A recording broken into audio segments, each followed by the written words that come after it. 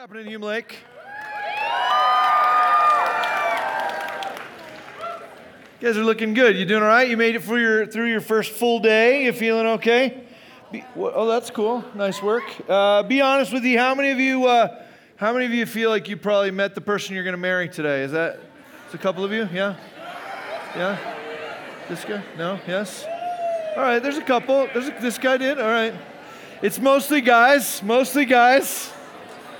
Mostly guys think they met the person they're going to marry, so ladies, look out. That's all I'm saying. Be careful. Well, thanks to those of you who came up and said hey to me. Again, I'll be out and hanging around, so feel free to come by with your questions. Hey, I should mention to you, too, as we begin, tomorrow, you'll see on your schedule tomorrow at 4 o'clock. I think it's in Memorial. There's this optional seminar. I'm not at all suggesting that you need to stop swimming in the lake or do whatever, but here's what I'm going to do for that seminar. Instead of a teaching like I'm doing here in our main sessions, tomorrow I'm just going to hang out at Memorial, and I'll be available to answer. We'll kind of do a Q&A. So if you got things you want to kick around, you want to talk about, then you can come to that deal, and we'll do it all together. But I'll just be kind of available to answer questions for a little while tomorrow. If that's interesting to you, then hi, there's a cute little baby in the front row. That's fun. What a nice surprise. Watch how fast I can put that baby to sleep. Let's see. All right, so here's the thing. I mean, I do fine with older people. I'm sure I can put babies to sleep too. Here's the thing. We're talking about truth, right? So this morning we're setting it all up, and we're talking about the truth of God. We're talking about the fact that God created everything we know, and that more and more in our world we feel like there's nothing we can stand on. Who can you trust? Who can you believe? What do you establish your life around? And we talked about the idea that Jesus comes because God wants you to know Him. He doesn't want you to live an unstable life. He doesn't want you to have no anchor. He doesn't want you to have no North Star. He wants you to have a sense of who you are and who He created you to be and why the universe exists, and more importantly, who He is, right? He wants you to know these things so that you can understand the nature of existence, the nature of the world, right? That everything can be anchored in the truth of who He is. And yet we talked this morning about the fact that God is so big, that God is so powerful, that He's so other than us, that it's incomprehensible for us to think we will ever fully comprehend who God is. And so God does us a favor in sending His Son Jesus, who is a very basic interpretation or a simple interpretation of a very complex and impossible to comprehend reality of who God is. We can look at Jesus, and like it says in John 1:18, though no one has ever seen God, Jesus makes Him known. We look at Jesus and we go, oh, I get it. God is loving, God is sacrificial, God is kind, God is hopeful, God is gracious, God is a servant, God cares about the needs of people on the fringes and the margins. Like, what is God like? Jesus articulates that to us. And so tonight we're going to take a next step, and you kind of pick up on this even out of Megan's spoken word there. We're going to talk about the truth of Scripture tonight. Truth of Scripture. And I want to be really careful with this as we kind of walk through it. We talked this morning about the fact that in John 1:1, Jesus is referred to as the Word, right? Jesus is referred to as the Word. And I mentioned briefly this morning that the way that's translated in the Greek, the word there for word is logos. And what John is doing as he's trying to show us why we should believe in Jesus is he's making a contrast between John 1 and Genesis 1, right? So if you go all the way back to the beginning of creation in Genesis 1, God speaks and things come into existence, right? God speaks and there is light and there is day and there are bushes and trees. God speaks and there are animals. God speaks and we exist, right? God's speech is where the power is. So in John 1:1, as John is thinking about articulating to us the truth of who Jesus is so that we will know Him and believe in Him, he begins with this idea of God's powerful speech. Because that's the way the whole Bible began in Genesis 1. God's powerful speech. He speaks and things come into existence. Now, he says God's logos or God's word became flesh. That's what John 1 says. It's talking about Jesus being the articulation of God, the powerful speech of God. But what's peculiar about that maybe initially is that if I were just to get up with no context and I were to say, hey, how many of you like God's Word? You would immediately think I'm talking about the Bible, right? Because most of the time when we talk about God's Word, we're talking about that book, 66 books inside one book, right? Genesis through Revelation. When we talk about God's Word, we're usually talking about the Bible. And it isn't wrong that the Bible is God's Word. In fact, we heard some of this in what was just relayed. But let me just give you a little context for what we believe about the Bible based on what the Bible says about itself. In 2 Timothy chapter 3, verse 16, it teaches that all Scripture is breathed out by God and profitable for teaching, for reproof, for correction, and for training in righteousness, that the man or the woman of God may be complete, equipped for every good work, right? That all of the Scripture, what we have in the Bible, is God-breathed. What that means is that He is the originator of it. He's the author of it. And if we believe that truth is what accords with reality, God created reality, God, as we talked about this morning, can't lie. But more important, it's not just that God is truthful, it's that He Himself is the truth. He establishes what is real. Then when the Bible tells us that its pages are God-breathed, what it's saying to us is that we can trust it. That God is the author of the Bible. It is God-breathed. It came through human authors, but God is the architect. It came in different time periods, in different cultural contexts. But not only is it God-breathed, we believe it's inspired. 2 Peter chapter 1, verse 21 says, "No prophecy was ever produced by the will of man, but men spoke from God as they were carried along by the Holy Spirit." We believe that the Bible is not just a bunch of musings by human writers who decided they wanted to put some things down, but we believe these human writers were inspired by the Holy Spirit. That God led them, as it says here in Peter, that God led them to write down the things that God inspired them to write. So when we talk about the book, God's Word, the book, the Bible, we talk about it being God-breathed. We talk about it being inspired. And because God is perfect and He cannot lie, we talk about it being inerrant. That's a weird word, but it just means we don't believe there are any errors in the Bible, right?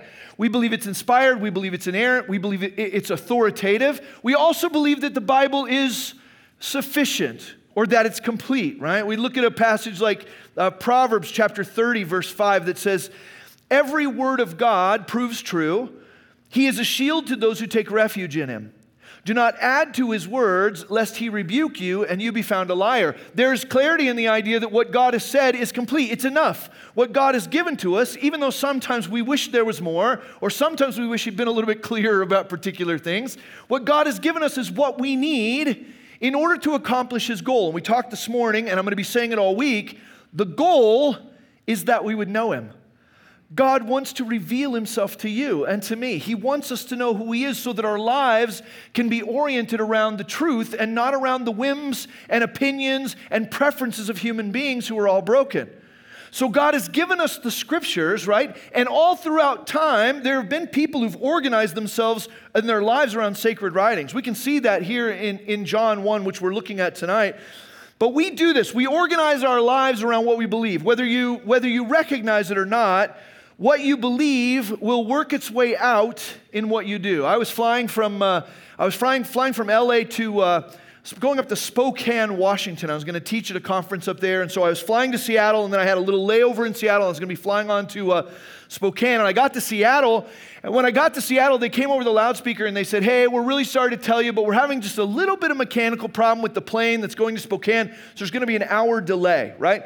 So I'm in the Seattle airport, I go and get a sandwich, I come back, I sit, I'm looking through the glass at the Seattle airport, I can see the plane I'm going to be flying on, and it's not like a giant plane, it's like one of those smaller planes with the propellers, right? Not too many people on it, but it doesn't seem like they've got a little mechanical problem. Literally, they've taken the cover off of the engine, and there are like 2 or 3 mechanics who are like pulling cables out, and they're like banging it with stuff, and as I'm sitting there eating my sandwich, I'm thinking like, something is massively wrong with the engine on this plane. You know, like this doesn't feel great. And so I'm watching them for a while. They come back over the loudspeaker after an hour and they're like, "Ladies and gentlemen, we're really sorry to tell you this, but the problem we're having mechanically is going to take a little bit longer to fix than we thought. So it's actually going to be a 4-hour delay. So it's another 4 hours. We'll give you food vouchers and whatever." I'm sitting there. They end up taking the compartment off the other engine. They're pulling cables out of that. Nobody seems like they know what they're doing. And the longer I sit there, the more terrified I become. You know what I'm talking about?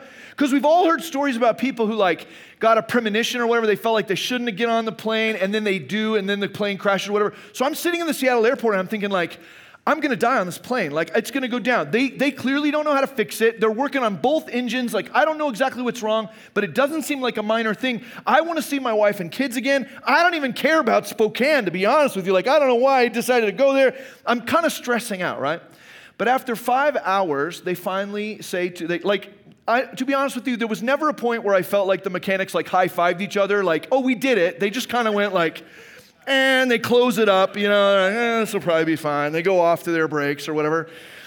They load us onto the plane, and you guys, my heart is beating fast. I can feel myself sweating. I'm like gripping the seat, like the armrest on the seat. I'm so terrified to fly on this plane, which I'm convinced is not mechanically airworthy, And then the craziest thing happens. The stewardess comes up front and she goes, ladies and gentlemen, we have a little bit of a problem. Because we had this lengthy delay, we had to combine 2 commuter flights to Spokane tonight. And what that means is, unfortunately, there are some people who are not going to be able to make the connection. She's like, I'd like to introduce you to one of those. I'd like to introduce you to Mrs. Jenkins. And there's this little old lady who comes up, and she goes, this is Mrs. Jenkins. She was supposed to fly to Spokane tonight with her family. This is her family right here in the first 2 rows. And they all kind of turn around. She's like, but unfortunately, because we double booked, Mrs. Jenkins can't go with her family to Spokane. So we're wondering, is there anyone on this flight who'd be willing to give up their seat for Mrs. Jenkins? And I'm like, yep, me, I will go. I grab my backpack, I'm out, right? So I stand up, I get my stuff. When I stand up, the other people on the plane start to clap for me, right? They're like, I can see it in their eyes, this guy is a hero. He's willing to give up his flight for this little old lady. What a beautiful thing. The lady goes, sir, thank you so much for your sacrifice. We're going to give you a $500 flight voucher, and people are cheering for me. And in my head, I'm thinking, Mrs. Jenkins is going to die, it's over for her, right? But she's obviously lived a long and healthy life. At least she's going to go down with her family, right? But I'm out of here, right? Yes, it will be a fiery ending to her long life, but I'm going back to Seattle, everybody, right? And here's the thing, my life, this is a true story. I'm a pastor of a church, and I was excited about sentencing that old woman to death, right?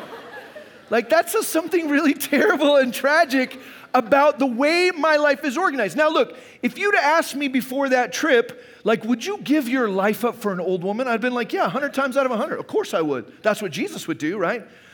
But the reality of what I might say, or the reality of what I might even believe sort of hypothetically, gets tested in the crux of real life. And in the crux of real life, what comes out is what I actually believe, which is I'm the most important person on the universe, right? I'm the one whose life needs to be protected. I'm the most important thing. And I'm not just saying that about me, and hopefully that's not true of me all the time. It's a funny story now, but that's kind of an embarrassing moment. It's an embarrassing thing to tell you about myself, except that all of us are like that. All of us have these moments where even though we claim certain things, our lives are ultimately rooted and built upon things that are not truth. Ideas that we are more important than the people sitting next to us. That our life somehow has more value, or that our ideas have more value than other people who are also created in the image of God, who are also created for the very same purpose. People forever have been organizing their lives according to what they believe is truth, including what we see here in the scriptures. In fact, right here in John 1:19 and following, we see some people who've organized their lives around the scriptures. Just listen to this. John 1:19, as we continue John chapter 1, it says, this is the testimony of John, that's John the Baptist, when the Jews sent priests and Levites from Jerusalem to ask him, who are you?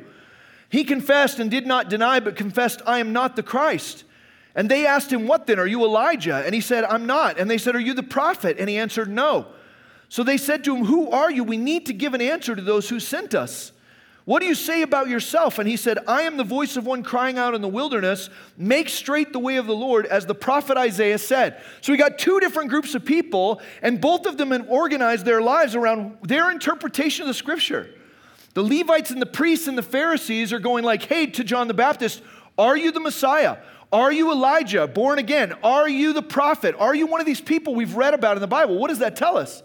It tells us that the Levites and the priests and the Pharisees had organized their lives around their understanding of the scripture, so much so that they were waiting for the Messiah to come. And they thought it might have been John the Baptist. John the Baptist is another kind of a person who's organized his life around what he's seen in God's word. He's living as a prophet, pointing the way to Jesus, who is the Messiah. But even in this text, he references and says, I'm not the Messiah. I'm just the one who points the way at the one that Isaiah told us about. Well, what that tells us is that John the Baptist thought of the scriptures as something worth following and obeying and organizing his life around. So for us, living in 2022, when we talk about the fact that the Bible is God-breathed and that it's inspired and that it's authoritative and that it's sufficient, that it doesn't have any errors, There's a part of us that says, yes, absolutely, we should be organizing our lives around the truth of the Scripture. But we want to be careful as well. Because as we looked at this morning in John chapter 1, verses 10 and 11, Jesus came to his own and they did not receive him. The priests and the Levites and the Pharisees, who had organized their lives around what they considered to be the sacred Scriptures, didn't recognize Jesus, and in fact, they wanted to have Jesus killed. So it's possible to be so confident in your own interpretation that you miss the actual truth of what the Scriptures say. And so this is an important principle I want you to get. We affirm and believe that the Bible is without error, that the Bible is inspired by God, that it's authored by God, it's God-breathed and inspired by Him, that it's authoritative and sufficient. But we do not endorse the idea that human interpreters are all infallible, right? In fact, we would endorse the fact that all human interpreters have their flaws. They make mistakes, they get it wrong. I get it wrong, and so will you sometimes, right? So what's important is not so much being convinced of your own interpretation, but recognizing that the Scriptures, authoritative, inerrant, infallible, sufficient, the Scriptures have one function, and their function is to point us to Jesus, who is infallible, who is perfect in every way, who is the truth. Not just a truth, not just speaking the truth, but Jesus, who is the way, the life, and the truth. The Bible is valuable insofar as it points us to Christ because He is the truth. The Word of God points to the Word of God. Interestingly, when we talk about Jesus, we can look at Hebrews chapter 1. In Hebrews chapter 1, it says, long ago, at many times and in many ways, God spoke to our fathers through the prophets, but in these last days, He has spoken to us by His Son, whom He appointed the heir of all things, through whom also He created the world. Right? He is the radiance of the glory of God and the exact imprint of His nature, and He upholds the universe by the word of His power. Why did Jesus come? Remember what He tells Pilate? This morning we looked at it. He says, I've come to bear witness to the truth of who God is, right? Here in Hebrews chapter 1, it says, look, God's spoken to us through a variety of means in the past. He's spoken to us through prophets. Sometimes He speaks to us through donkeys. He's spoken to us through angels. He speaks to us through all kinds of different things. But now, the writer to the Hebrews says, He's spoken to us through His Son. What's the writer to the Hebrews saying? He's saying there is no clearer articulation. God will never be more clear about the truth of who He is than He has been in Jesus. You want to know what God is like? Look at Jesus. You want to know what God is like? Look at Jesus. That's why Jesus came. And the Scriptures, authoritative, God-breathed, inspired, all of those things, they serve to point us to Jesus. In fact, the overarching story of the Bible, right? I know the Bible is full of lots of little stories, but the overarching story of the Bible is actually really easy to understand. You might never have read Leviticus. You might never have read, 2 Peter or whatever. Can I tell you, it is possible right now for you to understand the overarching story of the Bible. I'll just tell it to you. It's really easy. The overarching story of the Bible is this. God created us for wholeness or shalom, wellness with Him, oneness with God, right? Oneness between God and man, between God and man and his fellow man, and I'm not saying that in a gender-specific way, I'm saying man and woman, right? In the Garden of Eden, Genesis 1 and 2, man and woman are existing in shalom, in wholeness, in wellness, and in peace, and they're also existing in communion and wholeness with God. And not only in communion with God and one another, they're existing in wholeness and wellness with the created order as well. The plants and the animals and the sky and the water and the trees and all the created things were in harmony and wholeness. We get to Genesis 3, and here's the second part of the story. We get to Genesis 3, and sin enters the picture. So the big overarching story of the Bible is that we as a people have gone from wholeness with God and one another and creation to brokenness and otherness. Brokenness and otherness. Right? Sin enters the picture, and when sin enters the picture, what do we see? We saw it in the drama that was here on stage last night with the fruit. Sin enters the picture, and we're driven by our own selfishness. We're driven by our pride. Instead of wholeness between men and women, instead of wholeness between countries, between different factions, between neighbors, family members, instead of wholeness between people and God, now we have brokenness. Brokenness between man and God, brokenness between man, brokenness between man and God in creation. Everything's coming apart. And you can look from Genesis 4 all the way through the end of the Old Testament, and all you see in those chapters is the struggle to try and get some kind of wholeness out of the brokenness. They establish kings, they find judges, they have prophets, they have all kinds of things that happen in the Old Testament, and all of it is just a story of mankind trying to get wholeness in the midst of the division and the brokenness, right? Then we get to the New Testament, right? Matthew, Mark, Luke, and John, the story of Jesus. Jesus comes on the scene, and we'll talk about this more this week, but Jesus comes and he takes the sin of the world upon himself. He dies on the cross and he sheds his blood in order to restore and to redeem the wholeness we had at first. And so what the Bible teaches is that in Christ, and you see this from the book of Matthew all the way through the book of Revelation, that we then have the opportunity through the sacrifice of Christ to have oneness again, wholeness. And not just wholeness between us and God, wholeness between us and God, wholeness between men and women, all the created beings on the earth, and wholeness between God and man and one another and the creation. That can be restored. The story of the Bible is of wholeness that then gives way to otherness and brokenness. But then in Christ is restored to oneness or wholeness because of his sacrifice. And ultimately, you read the story of Revelation at the very end of the Bible, and what we see there is perfect oneness for eternity. Jesus is victorious, and there's a day coming when we will be restored to wholeness with God. But I had somebody today at I was sitting out at the table, and somebody today said, "Why do you believe the Bible's true, though? Like, why do you believe it's true?" Asking me, like my opinion, right? Because a lot of times when you ask the question, like, why do we believe the Bible is true? The answer people give is, well, it says so, right? But here's the thing. If you don't believe the Bible is true, you don't care that it says it's true, right? That doesn't make any sense. It doesn't make any sense to argue the Bible is true because it says it's true. So why do we believe the Bible is true? Here's my answer, right? And you don't have to like this or trust it or whatever. Can I tell you why I believe the Bible? First, I believe the Bible because the Bible points to Jesus.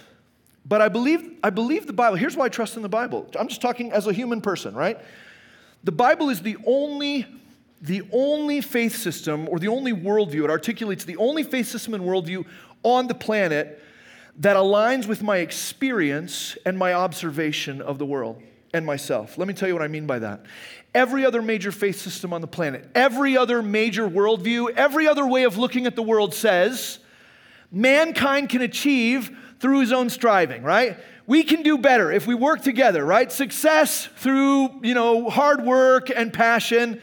Every major faith system says, you got to work up some karma, or you can say enough prayers or walk enough old ladies across the street. If you do enough good deeds, then you can work your way up the ladder.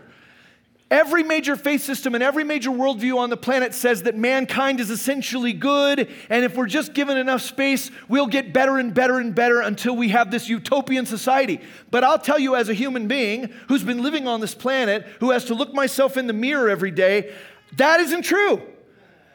I look at myself and I look at the world around us, and I don't see a society that's getting better and better and better. I don't see less racism. I don't see less sexism. I don't see less judgmentalism. I don't see less hatred. I see more and more and more. And the Bible says we are broken. Guess what? I look at the world and I look at myself, and what I see is brokenness.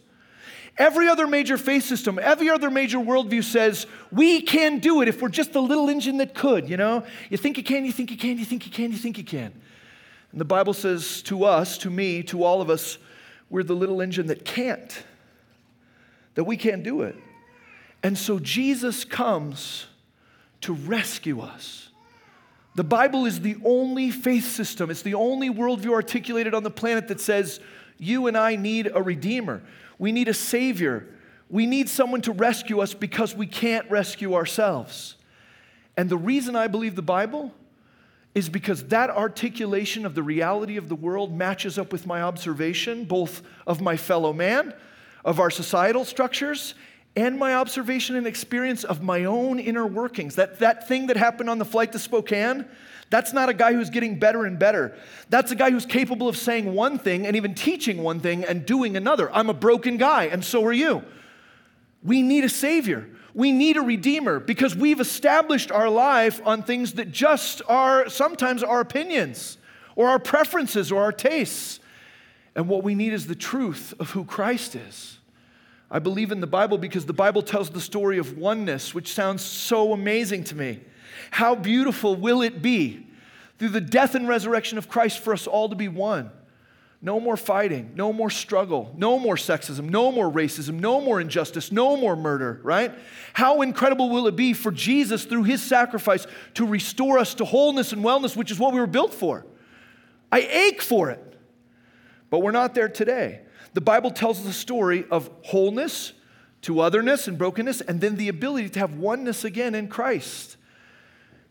But it requires us to recognize that Jesus is the truth. So circling back to this again, back to this story, when Hebrews 1 says, in the past God has spoken to us through a variety of things. Prophets, angels, sometimes he writes on stone tablets or whatever. In the past, God's spoken to us a ton of different ways. But now, that but now is important, right? What he's saying is God's spoken in a bunch of different ways, but the clearest God will ever be, he is in Jesus. That Jesus is the centering truth of the universe. I don't know if you've ever been to see an orchestra play, right? You ever go to classical music concerts or whatever? At the beginning of the orchestra or performance of a symphony, if you get there early enough, they warm up, right? And you can hear them, they're warming, and it sounds like a cacophony. It's just like a bunch of racket. They're like, whatever. They're doing all that stuff. And then at some point, the first oboe will stand up, and somebody will rap on the music stand, and the first chair oboe player will play an A on the oboe. And every instrument in the orchestra tunes to the A. Now, the reason the oboe is the instrument they do that for is the oboe is the instrument in the orchestra that is the least susceptible to environmental change, right? Humidity, heat, cold, those things don't affect the oboe's tone. The oboe is the most likely to produce a true A. So the oboe player plays the A, and every other instrument in the symphony orchestra tunes to the A. If they don't do that, listen, if they don't do that, it doesn't matter whether all of the other players play their music perfectly. It doesn't matter how much they've practiced. It doesn't matter how incredible they are at their particular instrument or how long they've been playing it. If they don't tune to the A, they cannot make symphonic music that is beautiful. They can't. Because the tuning is all over the place. It'll just sound like a disaster. Can I tell you, Jesus is the A. He's our A note. He's the oboe's A note. Our lives are meant to tune to Christ. And the scriptures are valuable, God-breathed, inspired, authoritative, sufficient, right? Inerrant, all of those things because they point us to Jesus. There are going to be times when you're studying the scriptures, at least if you're anything like me, there are going to be times when you're studying the scriptures and you're confused, or maybe you're frustrated. There are things in the Bible that are frustrating and confusing. There are places in the Bible where the people are clearly broken, right? Not everything Abraham does, you should do. Not everything King David does, you should do. Not everything any of these regular characters do, you should emulate, right? All of them are busted, all of them. Everything Jesus does, you can tune your life to. Everything Jesus says, you can tune your life to, right? He is our A. He is the truth. And the scriptures point us to the truth. Listen, the scriptures, the Bible is not meant to be an instruction manual for your life. That's not what it's meant to be. The Bible is not a book of hidden knowledge. It's not a puzzle book or a code book. It's not a thing to go through and sort of figure out all the secret numbers and the hidden messages. There's none of that's there, right? The Bible tells us the story of human history, which is Jesus restoring us to oneness by his death and resurrection. He is the central truth of the universe, and on that truth of Christ, which the scriptures point us to, we can finally find something to organize the world we see around us and to understand what it is we're living in.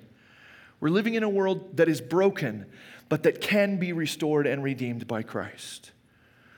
Jesus says in Matthew chapter 5, verse 17, "Do not think I have come to abolish the law or the prophets." He's talking about the Old Testament there. "I've not come to abolish them, but to fulfill them." What Jesus is saying there is, I'm the fulfillment of everything that was written before. All of it points to me. I love the fact that in Luke chapter 24, verse 27, after Jesus' resurrection, he sits down with these two people who are seeing him resurrected, and he walks them through the scriptures and shows them every place in the Bible that points to him. That's like a college class I'd like to take, right? To sit with Jesus and have him point out all the places where the Bible points to him.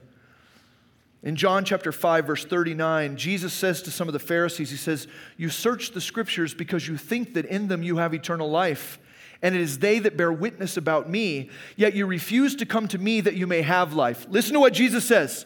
Because as we think about the value of the Scriptures, I don't want to diminish your opinion of the value of the Scriptures at all. They are magnificent and God-breathed and authoritative and all those things. But Jesus says to the Pharisees, it is possible for you to know the Word super well, thinking that in knowing the Word or knowing the Scriptures you can find life, but you're missing the fact that all of those verses point to me, and if you don't come to me, you don't have life, because the Scriptures have no life in them. Life is in Christ. Jesus is our A, right? We tune our lives to Christ, and it reorients. The light of Jesus reorients everything else about us. God's word points us to the truth because it points us to Christ.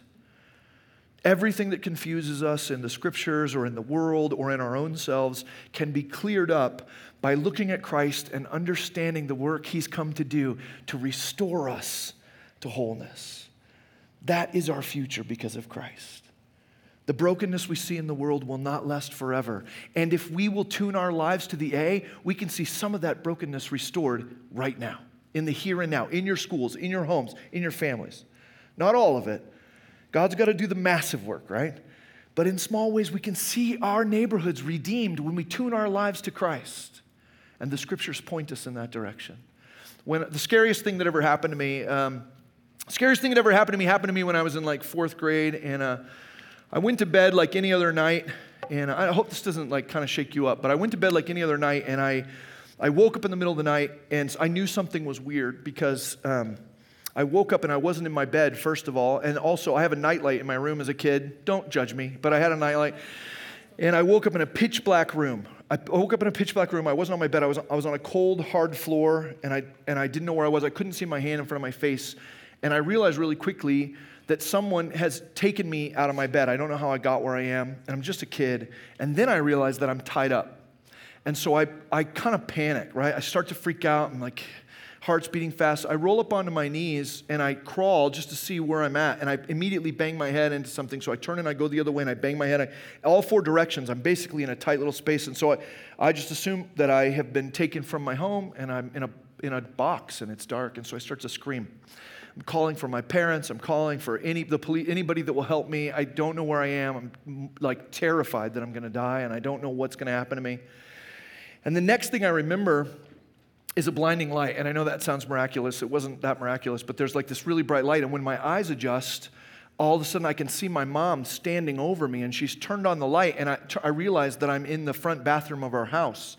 And I had gone, in the middle of the night, I had gone to the bathroom, but I hadn't turned on the light. And so I'd taken my pants down and I peed, and then I just laid down on the floor and went to sleep. So when I woke up, I thought I was tied up, but I just had my underwear wrapped around my ankles. That's all that was.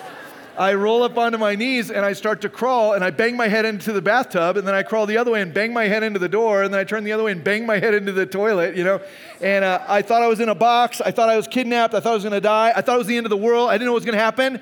And I'll tell you, there's a crazy thing that happens. My mom switches on the light, and there's a moment where my whole life is reoriented to the truth.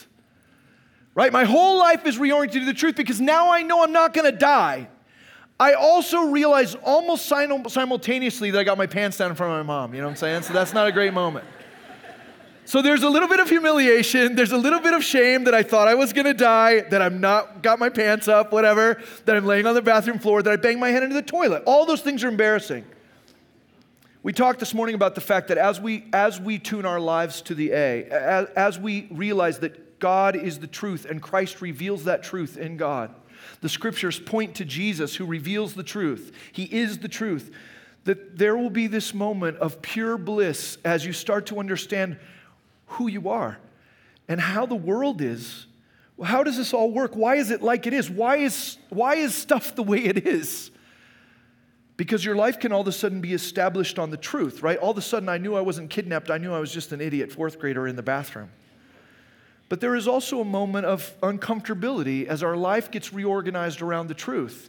Yes, there's this moment of bliss when you know you're not going to die, but there's also this moment of like, I had it wrong. I didn't get it. I misunderstood it. You know, the unfortunate thing for many of the people that came looking for the Messiah is that they never, ever found him. Some of the Levites and the priests and the Pharisees who knew the scriptures inside and out, they go to John the Baptist and they say, "Are you him? Are you him?" And he says, "No, I'm not." Some of those people never find Jesus, and you know why? Because they fell too in love with the things about Jesus, and they missed the opportunity to fall in love with Jesus. Life is found in him, he says in John 5:39, not in the things that have been written about him. So let's you and I be committed to recognize the beauty and the value of God's word, inspired, God-breathed, right? Authoritative, all those things, but only insofar as they point us to the living truth embodied in Christ. And let's let the truth of who Christ is retune our lives, and not just our lives individually, but retune the symphony of our lives. So we're playing Jesus music together. That's the dream, right? Community, wholeness with God, wholeness with man, wholeness with creation, restored because of Christ. That's where we're headed, because of who he is. Would you pray with me? God, thanks to this group of students. Thanks for the way they're tracking with me and the way they're processing some of these things. They're complex, I know, and there are other things to think about just outside the things I'm saying, right? So I'm praying, God, that you'll give them clarity and excitement and energy to walk down some of the rabbit trails that are produced when we start to talk about what it means to tune our lives to you, to have you flip the switch on the light of our lives and recognize what is real, who we are, what this world is, and who you've called us to be, and what wholeness and wellness can look like because of who you are. I pray, God, that there wouldn't be a single student in the room that would be discouraged or embarrassed or frustrated or angry because of the truth, but that instead, God, you would get them excited, that they would recognize again that your grace is a package deal with your truth, that we are loved by you, that we are known by you, that you want us to know you. That's the whole point of the incarnation, of you coming, is that we would know you. I pray that the students in this place would get excited about the fact that there's a God in the universe who knows them and loves them and wants them to know him. God, will you stir us up about all that can mean for the lives that lay ahead? We pray that in Christ's name. Amen.